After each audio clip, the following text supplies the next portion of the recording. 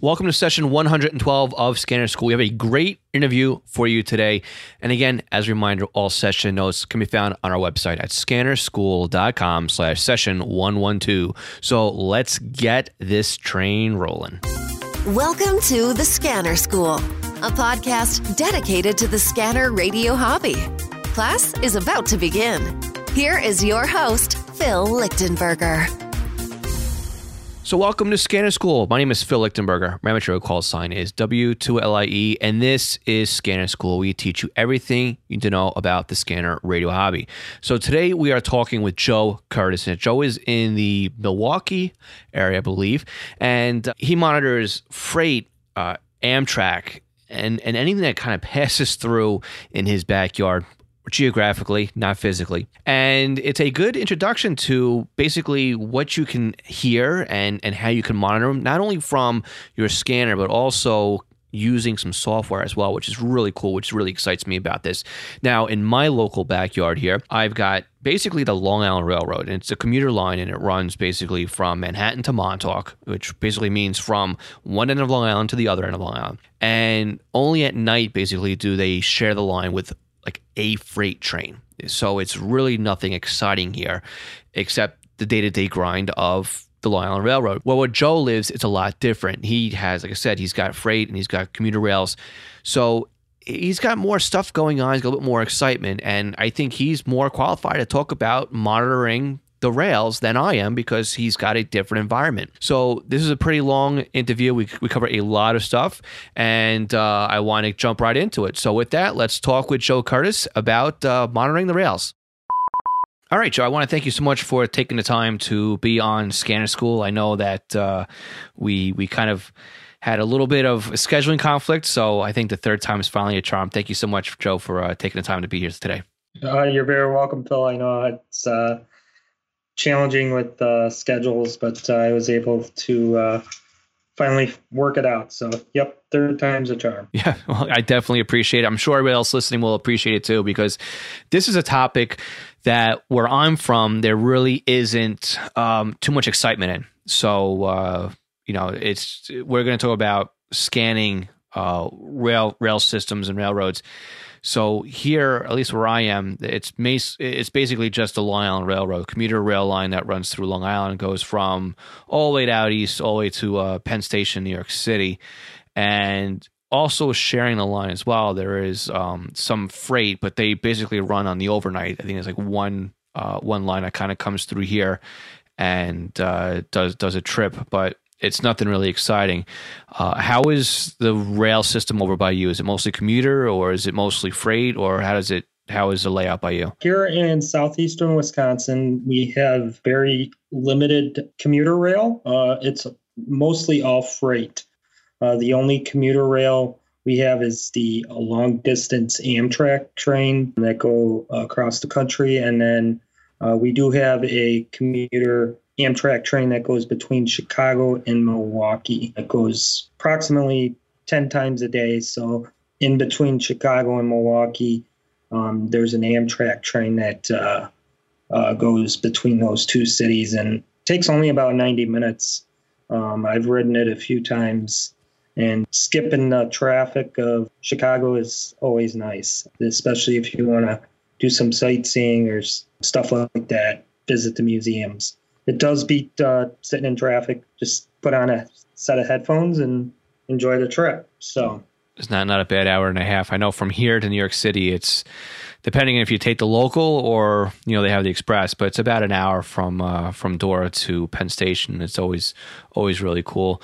So what really got you started? Let's start off even early. What got you started with the scanner radio hobby? Was it the fact you can listen to rails, or was just something that you picked up because of the scanner radio hobby? My dad had a realistic 20-channel base mobile or base scanner, and it was sitting up on the desk one day, and I grabbed it and kind of playing around with it and figured out I could listen to the local police, fire.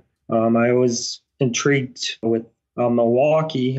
Milwaukee being the largest city close to me, they were on the UHF system, and you could hear it loud and clear out here in Waukesha, a good 20 minutes away. So I listened to that, come home from school, listen to that. And then one day I kind of stumbled upon the railroad and I was like, wow, this is pretty cool. We have a main track, freight train, one single main line that goes through Waukesha.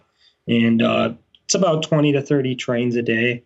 And I figured I could listen to that. And then after that, I kind of got my own handheld Pro 95 from Radio Shack and then went to the Uniden models. And now I have an SDS 100 and I still do have a BCD 325P2, but I am not using that as nearly as the SDS 100. Okay, so you're using the SDS 100 just because it's newer radio, or is a radio like that required to do the monitoring of the rail systems? Not at all.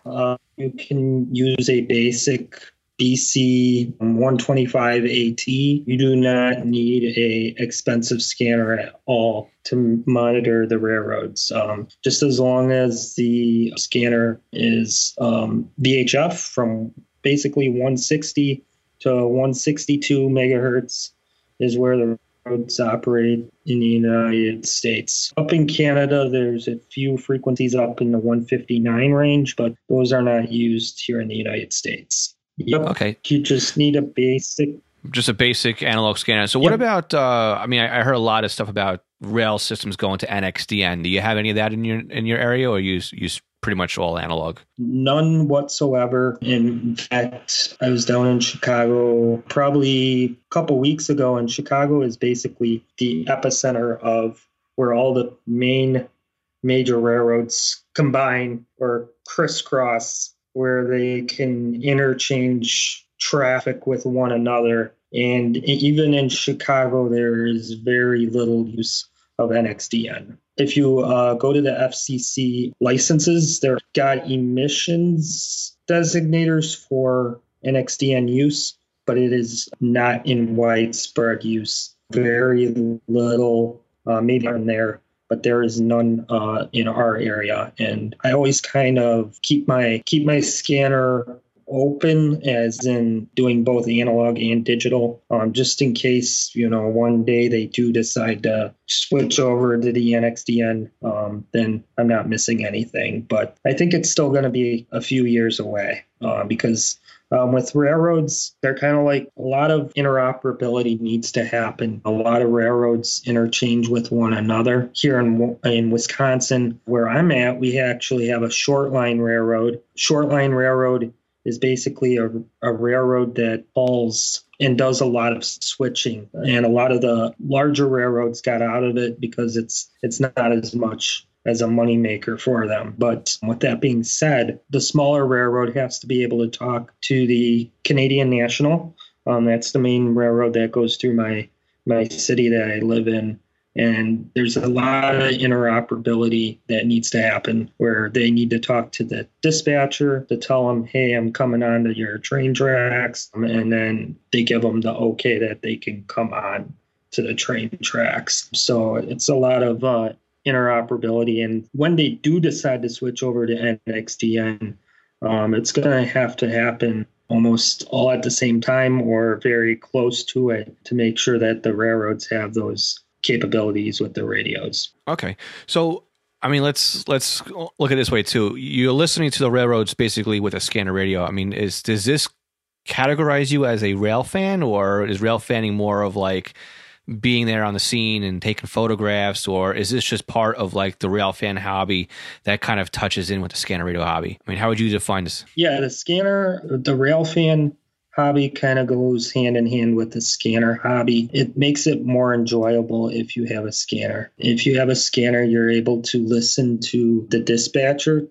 saying, hey, this train, such and such you've got a signal that you can go ahead and go down the line. And a lot of times the dispatcher on some of the rail lines will tell you if they're going to meet another train. And if you hear it over the radio, you'll hear that as well. Also, there are what they call defect detectors. Basically, they're instruments located alongside the railroad tracks that can detect flaws. They've got like heat or thermal detectors where they can detect cracks in the wheels. Some of them are able to detect dragging equipment, and then it lets the train know as it passes that detector that, hey, there's a hot wheel or a hot brake.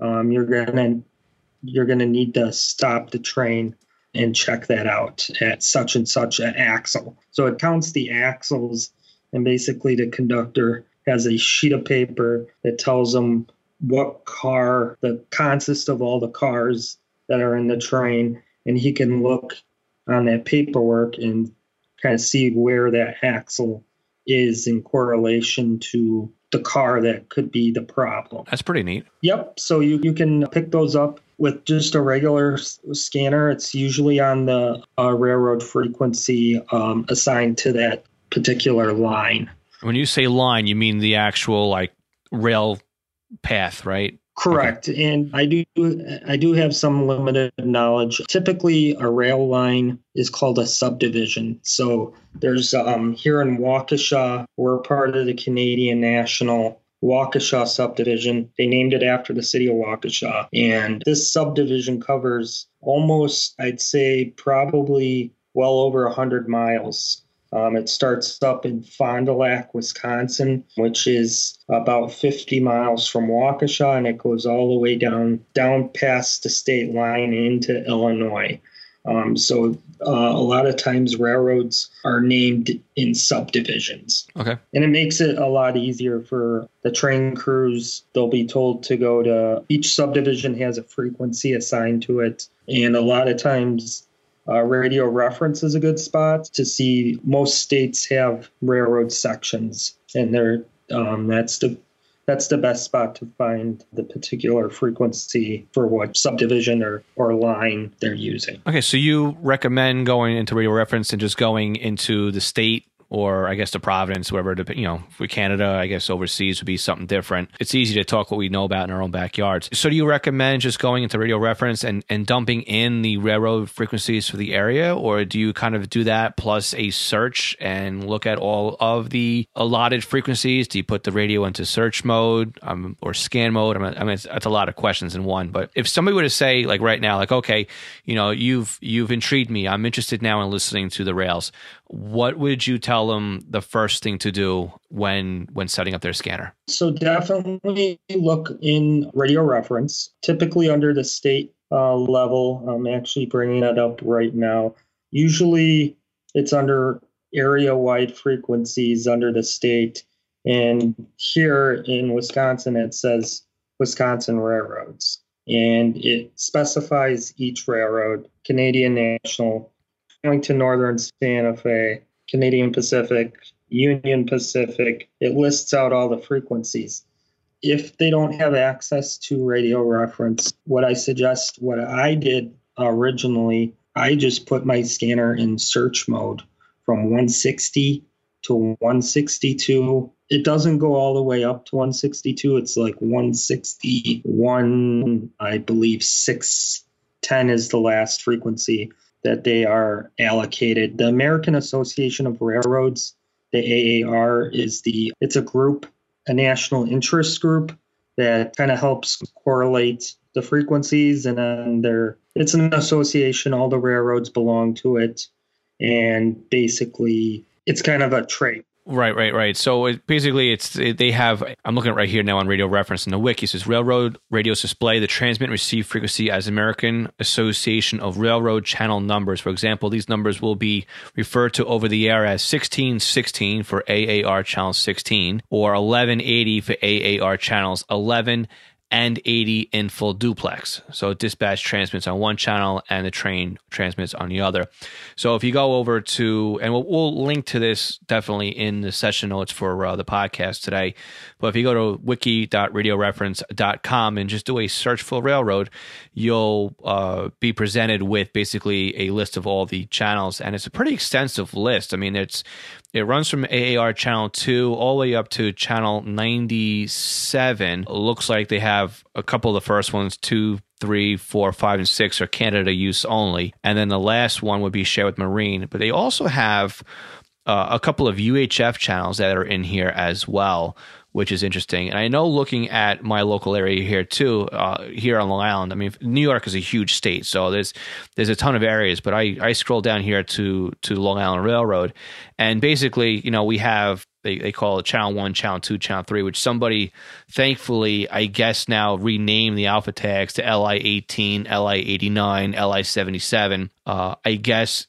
aligns now with the AAR channels, which was never that way in the radio reference. But we also have maintenance facilities, which are on UHF, which is really neat. And then there's also in here too, we have Metro North, which runs to the north of here. And then we have New York and Atlantic Railway, which is the freight lines that run through Long Island. Again, those are also finally been tagged correctly with NYA 23, NYA 42. So they're correct AAR associated frequency, which is always cool to have. Typically, I mean, we have a nice set of frequencies, a nice layout, a nice channel plan. Sometimes too, we have things that are added to it, right? Like here locally, we have the MTA, which is the Metropolitan Transportation Authority, and the MTA PD and the LIRR PD. They kind of work hand in hand. But you could also have, this is where the radio reference database comes in really well too, because you have the opportunity to have a subset, right? So the MTA here is building out a P25 phase 2 system, which unfortunately is rumored to be a full encrypted system once they get things up and running. We'll wait and see what happens that way. But, there's a state New York metro system that has railroad police on it, and that's a P25 system. Looking at the Vermont Railway, they're on the One Voice network, which is a multi-state DMR network. So it looks like, even though most of railroad and I guess the road channels, dispatch channels, right-of-ways and all that other stuff would be on VHF, there is still a possibility, depending where you are, I guess, and how populated it is, the opportunity to have the agencies go over to a trunk system. But typically, I mean, when you're listening, what is it that you're mostly listening to? Is it just a dispatcher who I guess works in a rail yard talking to the trains on the line and coordinating when they can't move and when there's going to be switching going on? Or are you able to hear, train to train, or I guess from the head of the train to the tail of the train? What typically is the type of conversations that you are listening to on your scanner? Typically, I'm listening to the dispatcher. The dispatcher can be hundreds and hundreds of miles away. Through some people that I know here in the Canadian National Railroad, Dispatch Center is in Homewood, Illinois. So they cover pretty much the whole entire United States for their United States operations. So you can be hearing a dispatcher sitting in a office, basically keying up a tower. The nearest tower, I think, to me is a few miles away. So I usually hear the dispatcher pretty well. I do suggest, if you are rail fanning, do get a external antenna because sometimes the rubber duck is not quite enough. One, railroad's narrow banded. I know you've talked about narrow banding. The signal strength did get weaker, and it is definitely harder to pick up those defect detectors that I was talking about earlier. It will, I know around here, those defect detectors are only putting out maybe half a watt or a watt. It's just enough power so that the train engine can hear it. So it's not a whole lot of power. And then you're also, I also hear when they're doing switching movements, I'm hearing the conductor talking to the engineer, telling him how many cars to go back, just safety procedural things so he doesn't go too quick into a car and cause a derailment. You're hearing the other trains, if they are passing another train, they usually are looking at that train just to give them a quick, they call it a roll by, checking to make sure nothing is out of the ordinary, no vandals or people trying to mess around with the train. Are some of the things they're looking for. And then also just making sure the air hoses and everything are connected. Talking about the UHF frequencies, they're called, here on the freight railroads, they use a device that replaced the caboose, and it's a couple of different names. Sometimes they're called Fred's flashing rear end device, or EOD, end of train device, and EOT, end of train, several different names, but it's basically a marker on the back of the train that blinks red when it's dark out or very low visibility. And so if a train were to come upon them, they'll know that's the back of the train. And that operates in the 450 UHF 452. I don't remember off the top of my head what the frequency is, but you'll hear a data burst and a data blip. And actually, kind of an interesting thing with that, somebody developed some software, and I was able to take my PSR 400 with a discriminator tap, plug it in, and I was able to use that software, and it was telling me the brake pressure and all the data that was sent from that up to the engineer. All right, we'll be back after this short break. This session of Scanner School is sponsored by East Coast Pagers. Now, East Coast Pagers is one of my online companies, and we are a Unication, Apollo, and Swiss phone dealers serving the North American market. Now, if you're looking for a personal use pager or one for your department, we can get you a quote at the very best prices. So why does a company like East Coast Pagers support Scanner School? I think that every scanner radio user should at least put one pager in their collection of radios. The reason why is very simple. It frees up your scanner to just do scanning, and then you have one radio that's dedicated to your local fire activity. Now, with a pager, you can have voice storage. You can do tone outs. You can keep it silent. You can go back the next day and listen to what you've missed overnight. It's more than you can do with an out-of-the-box scanner. And with today's pagers having multiple frequencies and even having multiple channels in a scan list, like the Unication G1 can do 8 channels in a scan list. It has 64 memory channels, and out of the box, it comes with 11 minutes of stored voice and a desktop charger. The G2s to G5s, they do P25 phase 1 and phase 2 in simulcast environments with stored voice, paging on conventional NP25. Oh, and they're upgradable too to DMR Type 1 and Type 2. They are more rugged than today's consumer-based scanners. And with a pager like a Swiss phone S-Quad, you won't even realize you're wearing one. It'll help keep you informed as to what's going on in your neighborhood. So again, eastcoastpagers.com, or contact me directly, phil@eastcoastpagers.com. Do you have a new scanner? You're having problems understanding how it works?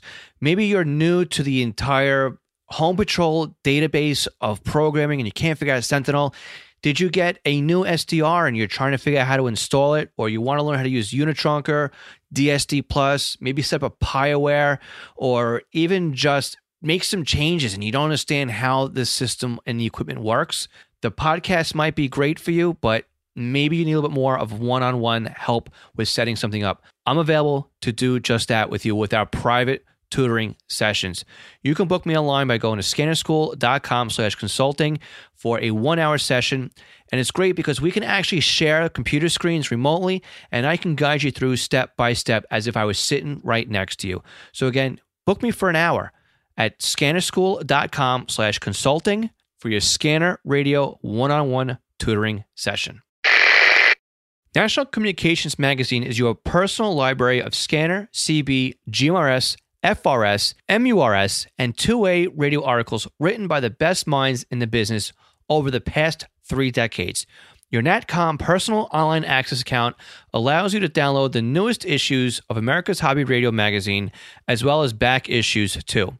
So visit natcommag.com to download your free sample issues and sign up today. That's natcommag.com for National Communications Magazine.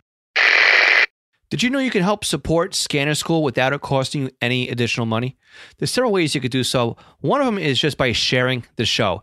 If you post a podcast session you've enjoyed on your Facebook page, share it on Twitter, or retweet our stuff, that's a great way to help promote the podcast. Another way to do so is by going to scannerschool.com/support and clicking on one of the banners in there that helps support the podcast. One of them is Amazon. If you click on our Amazon link and you make a purchase from our link, it doesn't cost you anything, but we earn a commission on that sale. If you're looking for software, we've got a great resource for you, Butel software. I've been using Butel for years. Love their software, and I continue to buy their software today. And you can go directly to the website by going to scannerschool.com/Butel or by scannerschool.com/support. Now, again, it doesn't cost you anything extra if you're going to go ahead and buy that software and by using our link. Another method we have is by going to ScannerMaster. I love ScannerMaster. They've been getting my business for years when it comes to scanner radios and accessories. Now, again, if you use our link on our website and you go make a purchase at ScannerMaster, we make a commission off that sale. But again, it doesn't cost you anything to help support us using that method. Now, for those of you that want to contribute a little bit more directly, we have a couple ways you could do so. You can donate one time by using our PayPal link, but you can also become a Patreon supporter. By becoming a Patreon supporter, it gives you benefits for supporting our podcasts and channels and everything else. At the $1 a month level, it's a great way of saying thank you. At the $3 a month level, you will get the podcast early. As soon as the podcast is ready to be published, you'll get it in your own private podcast feed. Now, at the $5 a month level, not only do you get the $3 a month benefits, but you also get a Squelchy sticker pack. Now, Squelchy is our little radio cartoon character that represents Scanner School. Not only do you get the stickers, but you also get a special monthly Q&A session that follows the general Q&A session I do on YouTube and Facebook just for you guys, just to help you out. So again, you can help support us on Patreon by going to scannerschool.com/support. And I want to thank the following continuing Patreon supporters: Craig Harper, Dan, Glenn Blum, Glenn Bryden, Guy Lee, Irvin Thibodeau, James Felling, Jeff Block, John Goldenberg, Ken Newberry, Kenneth Fowler, M.T. Bono, Mark Thompson, Mark Beebe, Raymond Hill, Ronnie Bach, Sal Marandola, Scott Vorder, Signals Everywhere, Stephen Sheffield, Todd Glendy, and William Arcan. Now, again, the $5 a month is our best valued tier, and if the Patreon takes their cut, that's like giving us $1 a week for the benefit of not only getting the podcast early and also getting your own private Patreon supporter live Q&A video session. So again, scannerschool.com/support. All right, welcome back. And this is now part 2 of the interview. You'll notice that it does sound a little bit different than it did in the first part. Joe actually ran into a bit of a internet connectivity problem. So we finished the interview with him on the phone. So if you're noticing something sounds a little bit different, that's what it is. But as they all say, the show must go on. And here's the rest of the interview with Joe. All right, welcome back. We are continuing our conversation with Joe Curtis. And we're talking about, monitoring rail systems. So Joe, what basically, is required? What do you recommend? Do you recommend somebody starting out and monitoring from the home, or is it better off to get a handheld radio with a decent antenna like the Diamond, was it the 77CA and hitting the field, or what do you recommend? So you can do both. You can monitor from the home, or you can monitor from the road. So generally, you should be VHF propagates pretty well. So I live only about a half mile from the rail line here, so I can pick it up fairly good here at my house. But I know a couple of friends. They live 10, 15 miles off the rail line, and as long as that railroad has a tower where their tower is located and you can pick it up, you basically can use sometimes you can use the rubber duck, but usually an external antenna is best for the railroads. Earlier I kind of went over it a little bit before. Narrow banding kind of caused the signals not to go as far when they were wideband. Narrow banding has reduced how far the signal goes. So you may need, depending on where you're located and several different factors, you may need an external antenna to listen to the railroad. How far do you typically expect to receive? Because you're saying that, you're fairly close. You've got, your friends of yours are about 15 miles off the line. And you were also saying, too, that it's not uncommon, too, to hear a dispatcher who's remotely located somewhere across the state. And I guess the transmitters are kind of linked together so that they're coming out the right tower. But how far do you, you're not going to hear something that's clear across the state when it comes to the engines and all that stuff. But how far do you typically pick up when it comes to monitoring the rail system? Locomotives typically I get usually a couple miles, 2 to 3 miles. The conductor usually maybe a mile. You may hear them maybe a mile since they're using a handheld radio instead of a mobile that is putting out more power. But yeah, typically 2 to 3 miles with a locomotive, and then the dispatcher, depending on where you're located and what tower they're able to transmit on, you sometimes can hear them for quite a distance. I know I can kind of hear them talking to trains in northern Illinois if there's some strong propagation, but usually 20, 25 miles, you can hear the dispatcher talking to trains, but you will not hear the actual trains talking back to the dispatcher because it's so many different environmental. Basically, it's mostly like simplex then, right? So it's not 100% through a repeater system, I guess is what you're saying, right? Yep. So it's right, the dispatcher, right? The dispatcher comes out the tower, and then the locomotive then responds back on the same frequency, and the tower is receiving them, but it's not repeated elsewhere for anybody else on the line to hear. It's just it is straight simplex point to point most of the time, correct? Okay. Yep. And then a lot of times, since we're on this point about the dispatcher, most rail lines actually use DTMF the crew will dial a code to open up the repeater so then they can talk to the dispatcher. Or let's say they have an emergency. This has happened a couple of times. They'll be able to dial 911 on their radio with the DTMF keypad, and then it'll send an emergency alert tone to the dispatcher, and then the dispatcher knows he needs to take this call right away because something has happened, like the train hit a person or something like that. That's pretty interesting. So it's not that it's an auto patch, but it's a emergency line that basically just flags on the dispatcher's console like there's an emergency button. So it's kind of like it's where PD presses the man down button or the orange button on top of the radio, but the train operators actually got dialed 911. So interesting. Yeah, or a different code. I think it varies from railroad to railroad, but okay. I know around here, they use DTMF quite a bit to be able to open up the repeater for the so they can talk to the dispatcher. So okay, and then basically, I mean, we covered quite a bit of what you listen to, but so typically, what you normally hear would be the dispatcher talking to the train that's on the line, the train on the line talking back to the dispatcher is variable depending where you are, where the train is, your conditions, your height, your antenna gain, et cetera, based on a simplex conversation.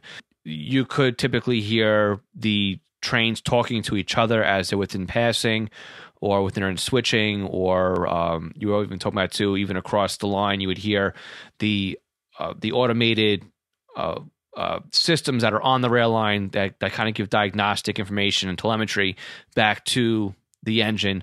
Who are they talking to, the conductor or the engineer? I mean, I know there's a difference between that, right? Yep. So the conductor is actually in charge of the train. A lot of people think it's the engineer. The engineer is actually just operating the train. Okay. The engineer, a lot of times, they aren't the ones that are talking on the radio. It's the conductor that is answering the radio. That's with freight trains. Commuter rail, a lot of times it's the conductor talking to the station. Sometimes it's the conductor talking to the engineer. Sometimes there's another conductor talking to the other conductor on the passenger trains. But yeah, so basically, in the freight system, there's two guys, and one's the engineer, one's the conductor. So. Okay, excellent. So it sounds like at this point, and before we get on to something that's really interesting here, It sounds like this is a very simple entry level type of part of the hobby, right? So we talked about getting in with a BC 125 AT, which would be, I believe, like the BC 126 for those over in Australia. And they got a whole different type of railroad, right? They got those trucks that they consider, right? They just do long haul trucking. But I think overseas it would be the 125 XLT. So it's a very affordable radio. In fact, it's one I recommend because there was a 75 XLT, then we had the new one, the SR30C, which I really don't see the point in. But the BC 125 AT would be a good one. It's got a BNC connector on it, so you can, it could take a little bit more of abuse the way I feel. I like that connector style better than the SMA. I just feel like it's too flimsy. But it seems like for about the $100 point, you could just basically take that kind of radio, open it up. You could hit the search button on it, which takes you right in the railroad. And even without jumping on Radio Reference, you could really be enjoying the rail fanning part of the scanner radio hobby. That's what I'm hearing, right? That is correct. Since the railroads have not migrated to digital yet, and who knows when that's going to happen, all you need is a basic entry-level scanner to enjoy listening to railroads. Excellent. And if they want to enhance it even further, then they could jump on Radio Reference and then start tagging the frequencies that are based what's in the database. But recommending would either be entering all of the AAR frequencies in.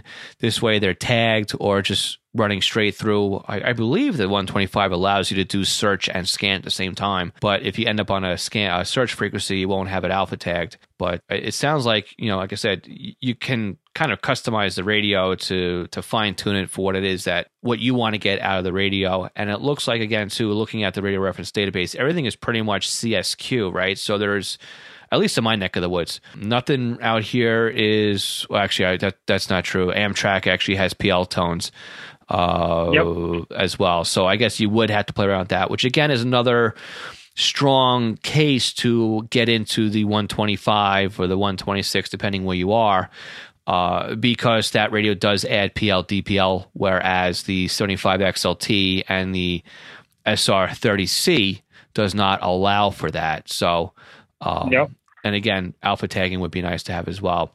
So it sounds like that it's a very interesting and very fun way to start monitoring something with the scanner radio. And again, this is kind of one of those things too that I look for, right? Because we always hear, somebody is going to be, in the crowd that's saying encryption, encryption, encryption. It's killing the hobby. I can't listen to anything anymore. And when they say I can't listen to anything anymore, it means, what I translate into is, this person can't listen to what it is that they were used to listening to. Not that they can't listen to anything anymore, right? There's still other stuff out there. And for those who are over in England and the UK, where everything's Tetra and fire and police and everything else, and there's very limited to what you can legally listen to. It just goes to prove that there's stuff out there, right? This is analog. It's not really encrypted as far as I could tell anywhere. The worst thing you have to worry about really is NXDN, which again, can have encryption, but it seems like there is enough activity out here, and trains do hit cars and trains do derail, and we've heard of things where they're carrying freight and freight can explode, depending what they're carrying. So there is an opportunity out there that it may be routine, just like a PD and a fire may be routine. But you do have that chance to have a little bit of excitement listening to the railroads. So I definitely wouldn't count it out. And especially here where I am, my PD went encrypted. But, listening to the rail lines, you'll know like a car is stuck on the track, or pedestrian, or you had a jumper that jumped off, and got hit by a train. You'll still know that that's going on because the railroad frequencies are there, whereas PD no longer is. So this is just a great point to make, whereas there's still ways out there to kind of get the information that you're starving for just by listening to things a little bit way. So that's what makes the railroad pretty interesting to listen to as well. But I know there's one more way we can make rail scanning a little bit more interesting. And I'd like you to talk about that too, what ATSC Monitor is, that software, and how you would be able to listen to it, and kind of what it also adds to the aspect of rail fanning and the scanner radio hobby. So why don't you explain what you can do with this software, and I'll let you kind of guide the path on this one as well. As you were saying, Phil, with ATCS Monitor, it stands for Advanced Train Control System. And basically what it does is it allows you, kind of like ADS-B with aircraft, it gives you a visualization of where a train is at in an area. Doesn't give you like city and state, but it gives you basically what are called control points, and that's where the dispatcher can control a switch or a signal, and it basically gives a route of where the train is traveling along the line. So I have mine pulled up right in front of me right now, and there is a southbound freight train that is approaching my city where I live at in Waukesha, and basically there's a red line that indicates the train. And then as it travels along the line, there's a green line that indicates that the train line is clear. It has a clear signal that the train can travel along. There's no issues and it's all basically with logic, with everything alongside the rails.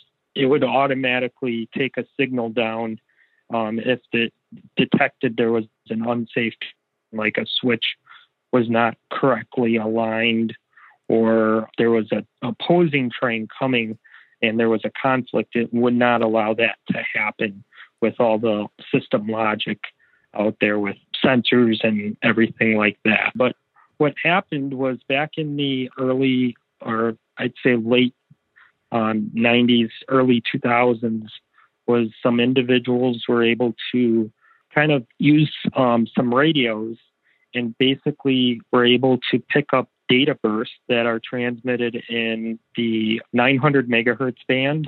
And they were able to pick this data up, and it's unencrypted. So it's just like a scanner where you could legally receive the signals. And they were able to make out a display and decipher that information and make a map of where these trains are traveling. And it's pretty neat software. It runs only on Windows, so you'd have to have a Windows computer in order to run it. And it's basically a group it used to be Yahoo Group, but with the announcement of Yahoo Group not being supported anymore, they are now all on Groups.io. So the ATCS Monitor is now in Groups.io, and that's where you have to submit a request to get approved. And then once you're approved, then you can download the software, and then you can look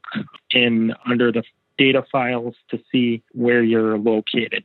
I want to tell people that live over on the East Coast, CSX Railroad, a lot of their communications are now done via cellular or satellite. So if you have a CSX line traveling through your neck of the woods, you're probably not going to be able to monitor any of the signals. About the past 5 years, CSX has been taking down their radio-controlled signals and transferring it over to satellite and cellular signals, or ways to control their signals. And also, not all the rail lines have this capability of monitoring where the trains are located. But a lot of the main lines, a lot of the busy lines do have that capability to monitor where the trains are traveling. And it's all legal. And then a lot of times what I do is since there's no iOS or mobile application for it, a lot of times I run it and then I download TeamViewer, and then I'm able to remotely monitor when I'm trackside to see where the trains are via my phone. So that's how I view it remotely when I'm trackside. Okay, yeah, you answered one of my questions on that one, because I was wondering if every train or every line supported ATCS, but it sounds like I think out here too. I can't be sure because I hear a lot of different rumors, whether or not our local, the Long Island Railroad is using it or not. But you said too, you had to there was a map on your computer display that tells you basically the markers where the train is currently located, and that's how you're able to find it. So that tells me that you have to have, basically, you've either had to have created that map, or are those maps part of the software already? I mean, how does the software know where to draw that line? Is that predetermined? Volunteers create those maps. So okay. So there's volunteers that are deciphering this data. There's an aggregator taking in, and I forgot to kind of go over that. So basically, there are volunteers with radios alongside the tracks, and they have a computer, and then they have a radio and an antenna.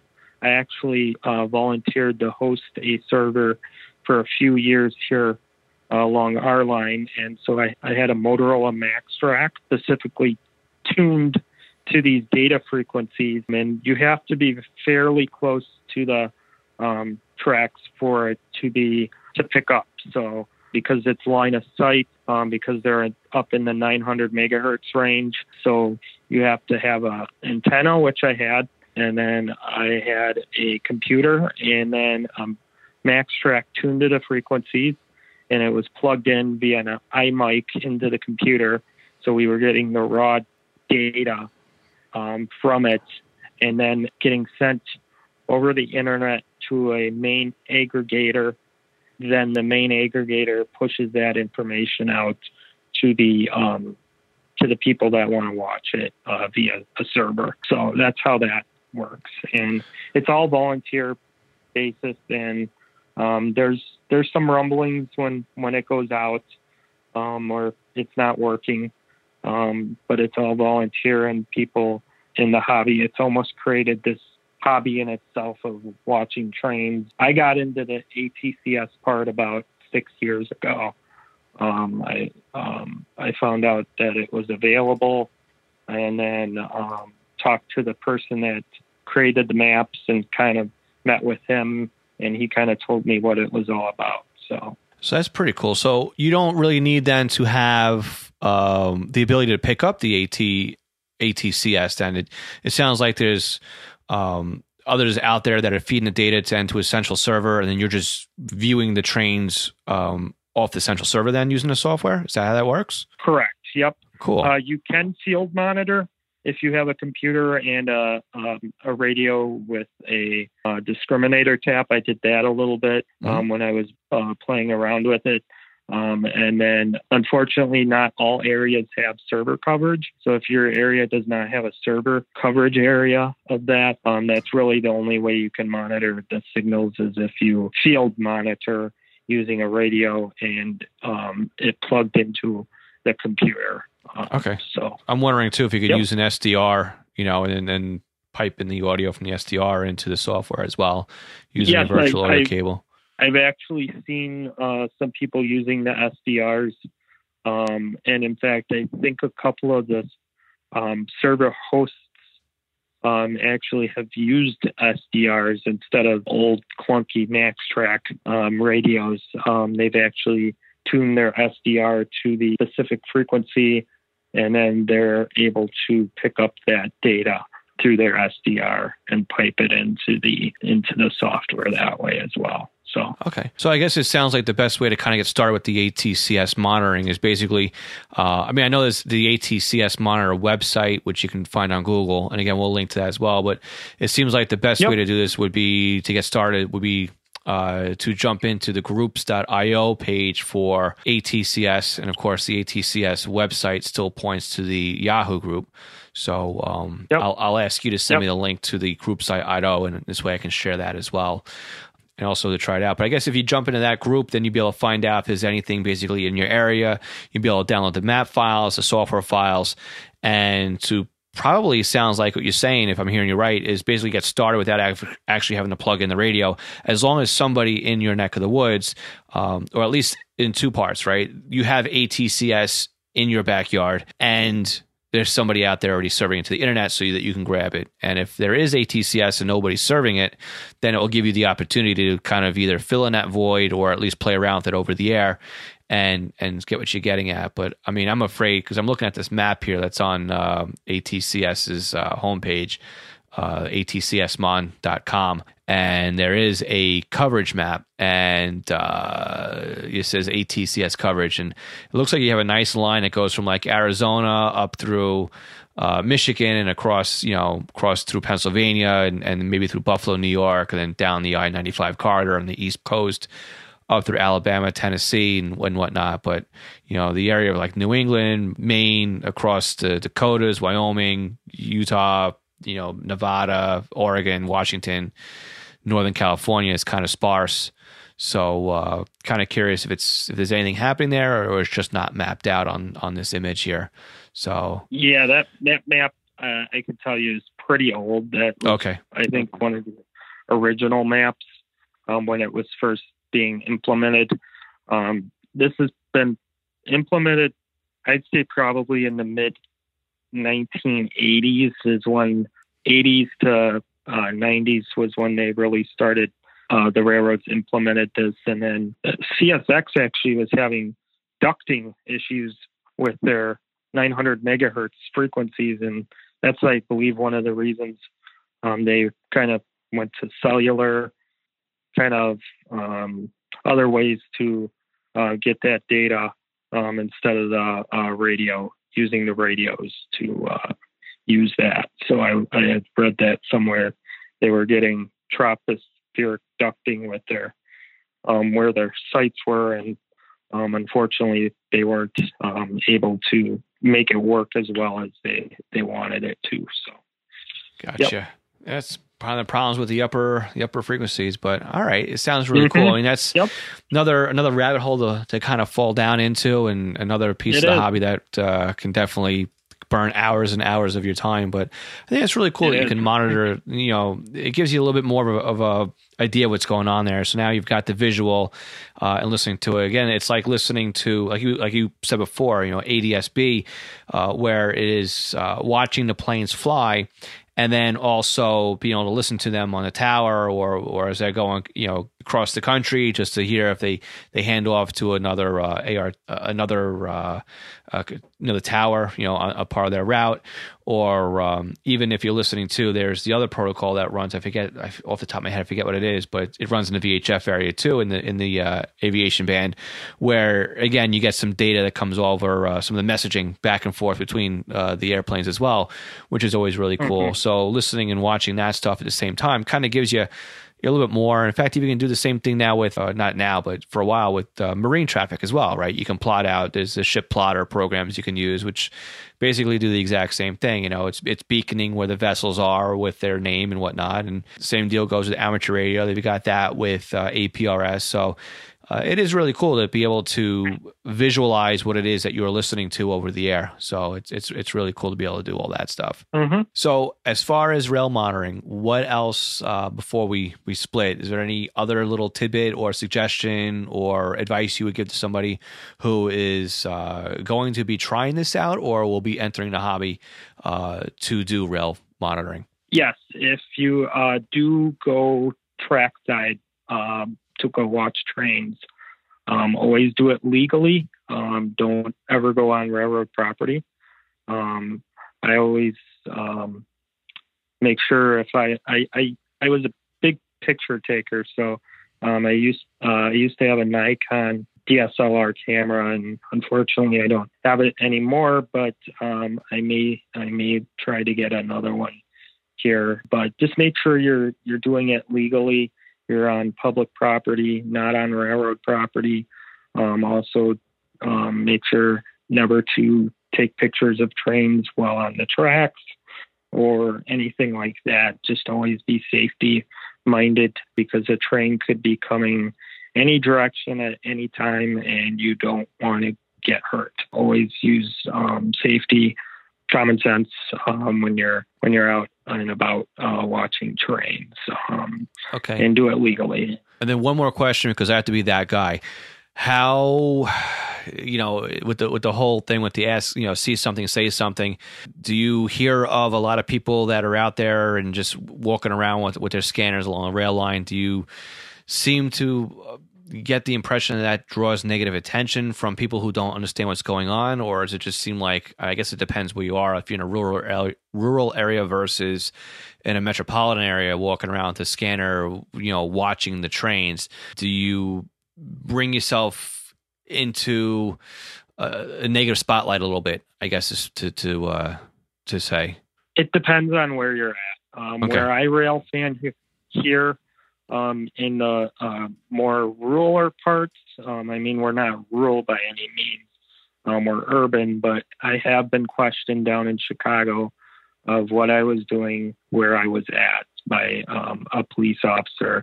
And I simply said, hey, I'm watching trains. He saw my scanner, and he just simply asked me some questions. And I understood it with big security now, after especially 9/11. A lot of times rail fans do kind of stick out and sometimes look suspicious by taking pictures of trains. And if you are ever approached, always cooperate, always say, hey, this is what I'm doing. And usually in this case, nothing happened. I was just questioned, and I moved along, and I was in a legal public space, but somebody had called wondering what I was doing. So gotcha. Just be careful, and just make sure that you're doing it safely and legally. So. Right, and don't look shifty. Correct. Yeah. All right. Excellent. Well, Joe, I want to thank you so much for taking the time tonight, especially, we're recording this on a Saturday night, Thanksgiving weekend. So I want to thank you for taking the time and, discussing this part of the hobby. Admittedly, this isn't a huge part of what it is I listen to. Like I said, I dabble in it a little bit just to, keep my finger on the pulse, but it comes and goes. It's not really the main part of what I listen to. So it's always cool to listen to and to talk to somebody who does this, and this is what their passion is when it comes to scanning. And, that's why I asked you to come on and kind of share what it is that draws you to the monitoring of the rail systems and what why you do it. And it sounds like, definitely your backyard is different from my backyard. You have the freights coming through and different kinds of trains rolling in, and you're doing the photography.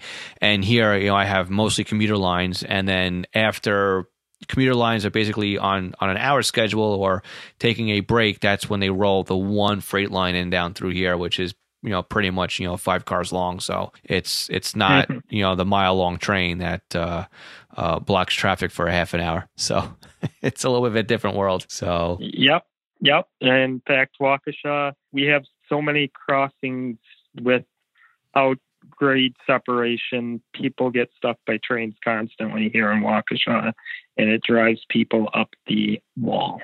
So interesting. Yeah, I can correlate with getting stuck by trains here in Waukesha. So. Excellent. All right. Well, Joe, I want to again thank you very much for coming on, and we'll be in touch soon. Thanks again. Okay. Sounds good. All right. Joe, thank you so much for being part of Scanner School. I really appreciate it. And I hope that everybody learned a little bit more about scanning the rail system. I would assume that it's the same here in North America, whether you're in Mexico, in United States, or in Canada. I'm sure things are just slightly different based on rulings, but I'm sure the gist of how to scan is the same. And I would also like to believe it's the same in other countries as well. But if it's not, let me know. We would certainly love to have you on as a guest on the podcast.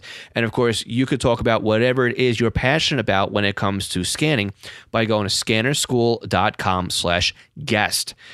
On there, you'll see a calendar with my availability, and basically you just pick a time that works for the two of us, and you book your interview or your guest appearance on the podcast. It's very simple. Now, if you want to be a guest and our dates and times don't align, just let me know, and I'll try and open up my schedule to be a little bit more flexible to work for you.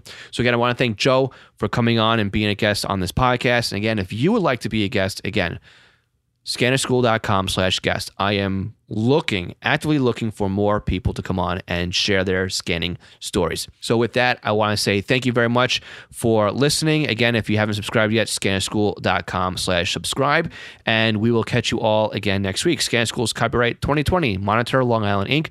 My name is Phil Lichtenberger. My military call sign is W2LIE, and this is Scanner School, where we teach everything you need to know about the scanner radio hobby. 73, everyone.